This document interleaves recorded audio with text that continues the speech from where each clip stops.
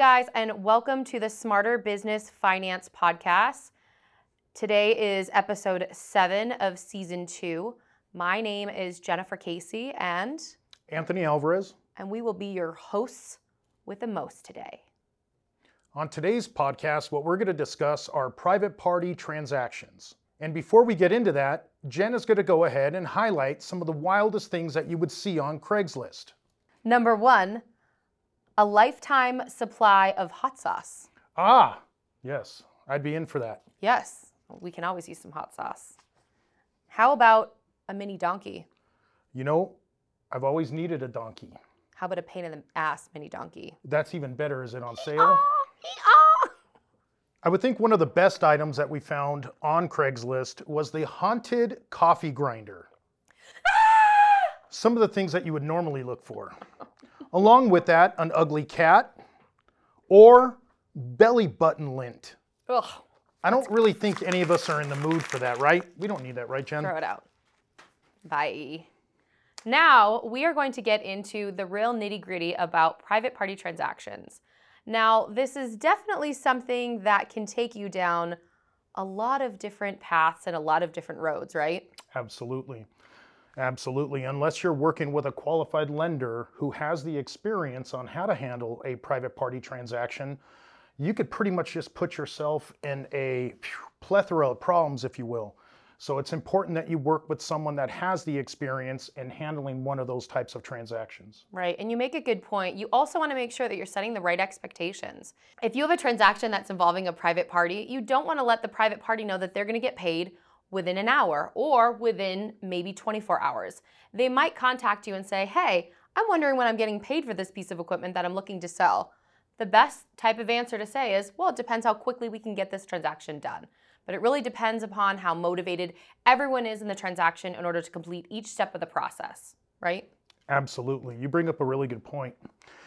I would say that the biggest thing, the very first thing that you want to establish is the lender. Number 2, you want to start to go ahead and develop a rapport with that private party. It's important that if you're going to make this purchase happen with a private party, that they understand the importance of this equipment to your business, as well as how bought in you are into it. Here's what you want to do. You want to keep off and push away all the other cash buyers that are coming to go ahead and purchase that equipment, which is why it's so important to have the right rapport with your private party seller. Mm-hmm. How do you do that? You know, that's a really good question, Jen. I would think that's by communicating with the individual, making sure that you are exchanging emails with them, scheduling some form of an inspection to make sure that the equipment is going to work for you. So many times when clients are trying to purchase equipment, you have a couple of texts take place. Well, between those texts, you have cash buyers that are calling this seller. So it's really important that you're going ahead and corresponding with them and getting them the materials that you need. So like when I work with a private party client, Jen, the first thing that I do is I set them up to succeed with all the proper documentation. And I also gather the information for that private party seller so that I can get my information into their hands. Right. Can we talk about what documentation you need in order to work with a private party? That's a really good point because it's a lot different from an actual dealer. Right. So the first thing that we would need would be a bill of sale. Instead of getting a sales order or an invoice, which is something that you'd typically get at a dealership or a place where they'd sell equipment, you need a bill of sale. What's on a bill of sale? The buyer's information, the seller's information, and the breakdown of what the equipment is. Year, make, model, possibly hours or mileage, and then also any type of VIN number or a serial number. And then also a date, a price that the actually product is going for, and usually a signature and a signed name by the buyer and the seller. Really good points. Many times that I've actually helped a private party buyer, that is, they've received documentation from a private party seller it doesn't match the actual title. It could pose problems down the line when you're trying to title. It can actually lead to problems with the underwriter because then they don't have confidence that that equipment is what they claim it is. So that's a very good point that you bring up because that bill of sale will tell the lender exactly what you're interested in. Right. Number 2, the next item that you want is at least 6 standard photos of that piece of equipment. Front, back, left, right, and the 2 last items are either the VIN or serial number, depending upon if it's titled or non-titled, and the last would be either the hours or the mileage on a vehicle. So that's what we call in our industry the standard 6. Then the next item that I think would be really important would come down to the condition report, often referred to as the spec sheet. A spec sheet is something that's going to give us all the good specifications off of that equipment, whether it's the tires, the mileage, the VIN. If it's a day cab, if it's a sleeper. Very good. There you go. It's going to be case specific.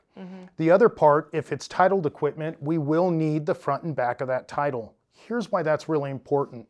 Number one, you want to make sure that the person owns it, correct? How about if there's a lien holder? There you go. Why don't you talk about that, Jen? So what does a lien holder mean? What is that? Sure. So a lien holder on a title means that at some point or currently, then there's a bank that's holding title to that specific title itself. Also, there are times where there will be a lien holder on there and the client or the seller will have a copy of the title or even the title itself, but they'll still be a lien holder. So a lot of sticky situations. We can still work with them, but the biggest thing is who's getting money, right?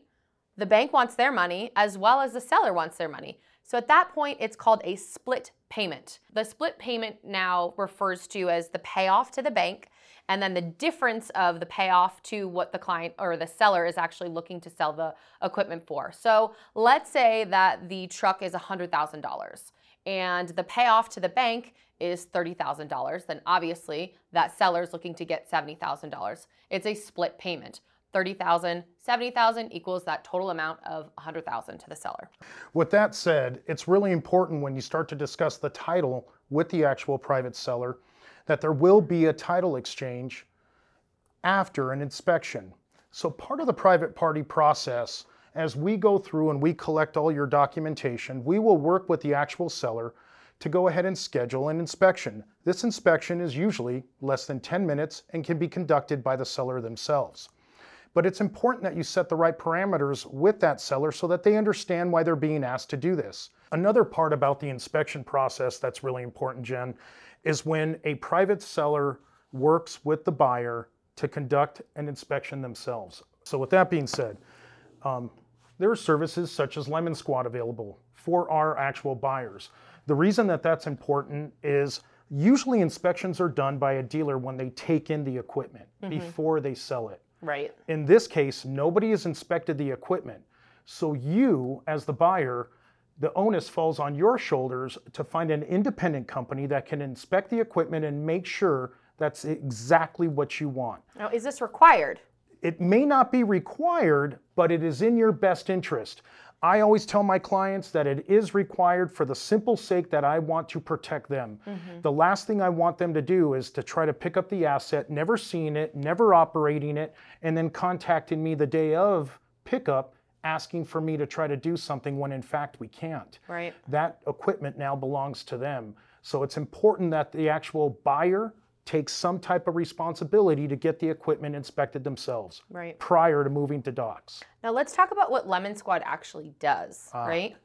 So we won't get into in regards to how much it is because I'm sure their prices will change from time to time, especially with inflation or highs and lows in our world. But the basic form, or I should say the basic product of Lemon Squad is they send out a certified mechanic, and they will take high resolution photos. Is there a specific number? Do we know how many? You know, I don't have the exact photos, the number of photos that they take, but you did touch on a point. With them being a certified mechanic, they know exactly what they are looking for to identify the photos that the underwriter is going to want to see. Right. So they're specifically looking at all the different specific points, the views that they want to see on the vehicle itself. They also submit that report with the high resolution photos and then anything that they're pointing out that might seem weird to them. So any dings or dents, anything that's been sprayed that looks like there was possibly rust prior to that, and then it's been painted over. They also will give you access to that report to be downloaded, and you can send it to the lender if you need to. You can keep that for yourself. And at that point, it's just a good reference to say, hey, do I really want to purchase this piece of equipment? When you really put some focus on this, it's the investment of time that you put in now that's going to prevent any form of errors down the road for you later. And as a business owner, you know if this equipment doesn't go to work for you right away, you're in the hole. So it's imperative that you do this inspection on your own. Yeah. So we'll go ahead and we'll put a link below to Lemon Squad.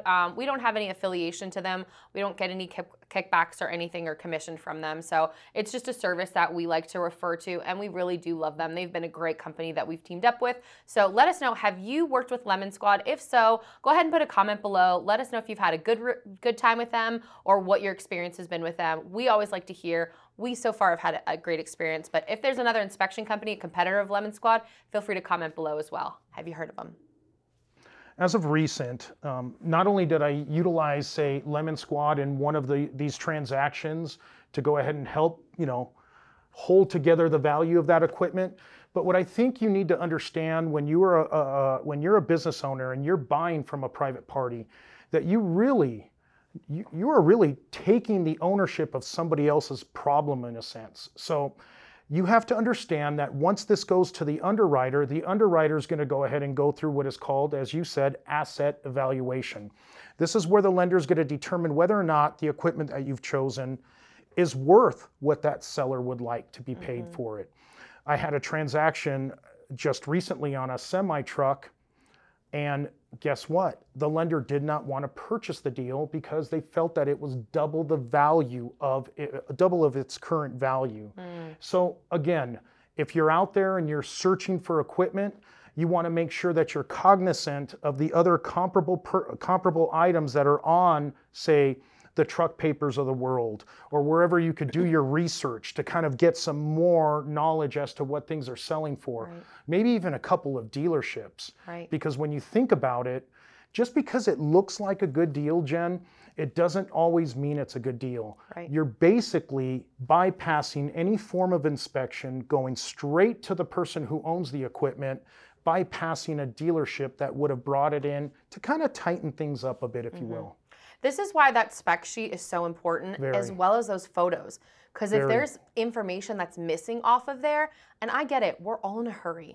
We are all in a hurry. Everyone has so much going on, but take the time to fill out that spec sheet and make sure that we know everything that's on there. If there's been upgrades, if there's been attachments that have been put on there, we want to see what is on there, because if we don't understand the bells and the whistles and how amazing this a piece of equipment is, and there's additional items on there, the lender's not going to see it either, and they're not going to value it for what it is. So keep that in mind when you're providing information for a private party. That's a great point, because we deal with trucking so much in our industry, and we hear the term wet kit. Well, unless you understand the value of a wet kit and what it does for a truck and the cost of that equipment to add to a truck, you wouldn't understand how to go ahead and present that to a lender. So again, in dealing with private party transactions, you want to get granular. You want to get granular with your inspection of the equipment. You want to get granular with the information regarding the actual asset that you're purchasing, because this is exactly how an underwriter is going to look at it as well. Right. Now let's talk about who we can work with for private parties. That's another good point. And who we can't work with. Can you buy a truck from your brother? No. As a matter of fact. Well, you can, but you can't finance it through a commercial lender. That's a really good point, because in our industry, and this took me a while to kind of learn this, and after a while you kind of understand exactly why lenders have this in place. And it's because we use the term arm's distance or arm's length distance. In other words, an underwriter wants to see that you're purchasing equipment from another legitimate business, but we're not cutting a deal with our brother who's in a bad spot to go ahead and sell one of his rigs right now. In fact, that's just a no-no. You want to make sure that you're actually doing these transactions with businesses that have the asset that you need, but you're doing it with someone that you clearly do not know, so that it zeroes out any form or inkling or question of fraud. Right. And the biggest thing too, a lot of times I have clients, I've worked a lot in the restaurant industry, and they'll say, but I know that my brother is taking care of this equipment, or my sister's taking care of it, or it was my dad's. Unfortunately, there's just no way for us to tell if that money is actually being exchanged. So it's out of our hands at that point. There's no exception when it comes to that. We can't be financing stuff when it comes to family as well. So yeah, I mean, it's that rule. Think of it as getting any type of power of attorney or a notary. A notary, you can't have the same last name, and you can't have someone that's related to you. So really good point. Yeah, same thing with that. Really good point. Have we hit all the points? We have a bill of sale. We have a spec sheet. We have photos of the equipment. We have an additional inspection if someone would like to. Absolutely. And then, Now, I think it's a really good time to kind of point out to people, Jen, we have the answer. We actually have documentation for each and every one of these steps that we've discussed. We have fine-tuned it in such a manner that our underwriters understand, based on the way that we work and the requirements that they have for a private party transaction, every one of these steps, we have it covered. So that's why I said at the very beginning of this episode, it's extremely important. No matter who you're going to work with on a private party transaction, it comes down to one thing. Do they know what they're doing? Because in the end, if they don't, your time is lost, your money is lost, you've lost contact with the person selling the asset. When this can all be held together with the proper person who understands commercial financing and how to deal with a private seller. right, right. Well, let's talk about one point that sometimes come up. So when you have a seller who's getting money being dangled in front of them from people that are looking to purchase their piece of equipment, there's sometimes it's something that's called a good faith deposit, or they're literally just, it could be on a handshake, but what motivates that seller to not sell to someone else? Well, first of all, as a buyer, you want to be able to trust that person, because I know we've had stories where someone will go ahead and give $500 or even $1,000, and then the seller ends up just taking off. So that's a risk. That's a risk that you have to take as a buyer. But the other side of it as a risk is that seller could go and sell it to someone else who maybe has money in the bank or cash in hand in order to buy it.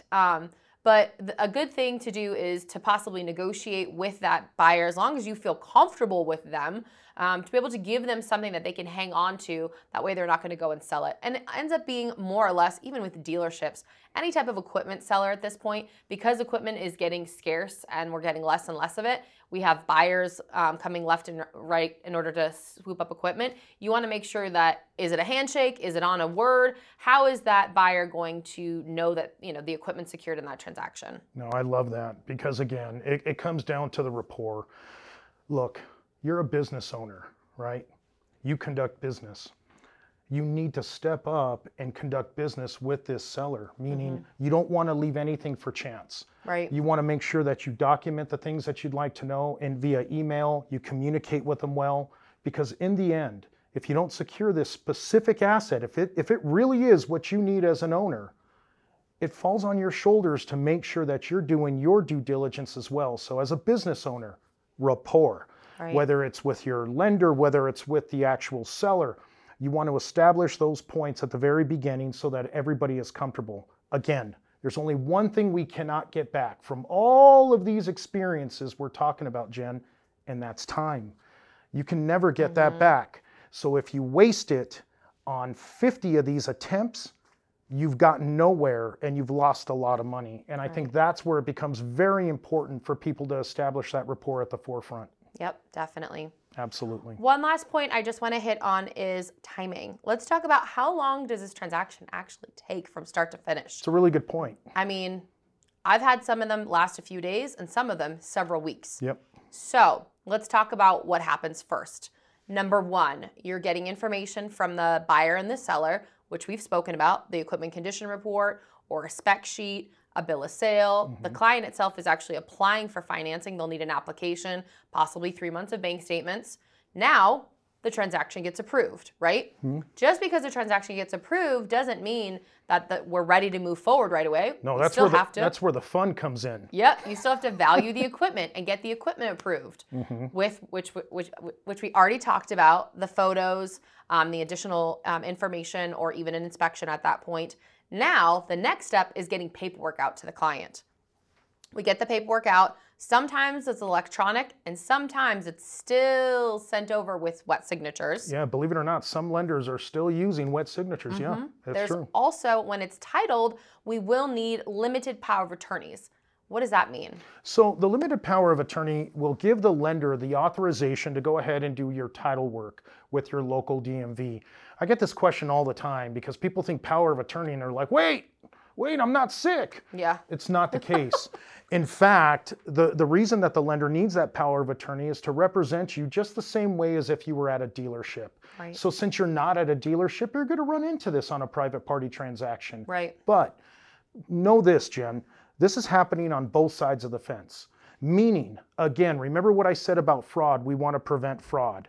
So this is happening on both sides of the fence. So as I'm working with my client to collect those power of attorneys, my funding team is out there working with the private seller to collect theirs as well. Right. This is something that's very vital, and it really kind of pushes the system forward, if you will, checks and balances, because we make sure that everybody is who they say they are, and we keep everything streamlined for you throughout this process. So you as a business owner, you don't have to go and chase this info. Exactly right.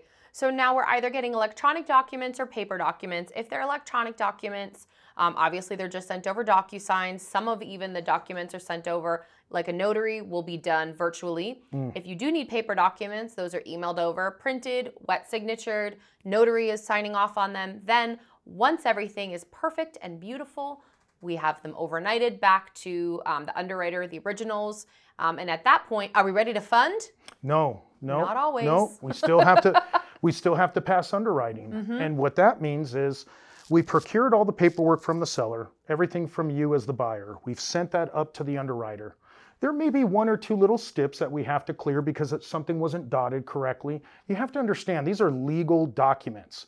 So if we miss a period, we miss a decimal, that paperwork gets kicked back to us to correct it. Right. So that would be the only thing that I would ever foresee taking place once you're past that process. Right. Yes. And we're all human here. There are times, we have people that work in our documentation department who have put the wrong VIN number. Maybe they put the letter 8 instead of A, or the number 8 instead of the letter A, or possibly the name of the business is On Time instead of One Time, and they dropped the E out.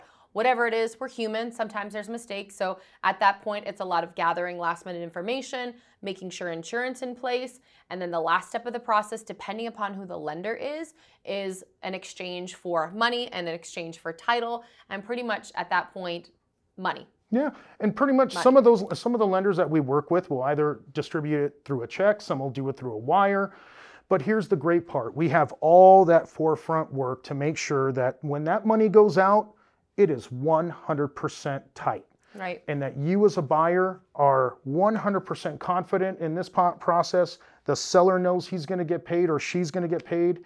And we're pretty much done at that point. Right. So from start to finish, it could take several business days, even up to 2 weeks, just depending upon how quickly everyone can get everything done. So that is correct. Hopefully we've covered all the bases of private party transactions. I'm very confident that we did. As a matter of fact, I think this is an excellent topic to talk about because of the different interacting components. Some people are so used to the dealership side of things, they have to understand, number one, this is the commercial world.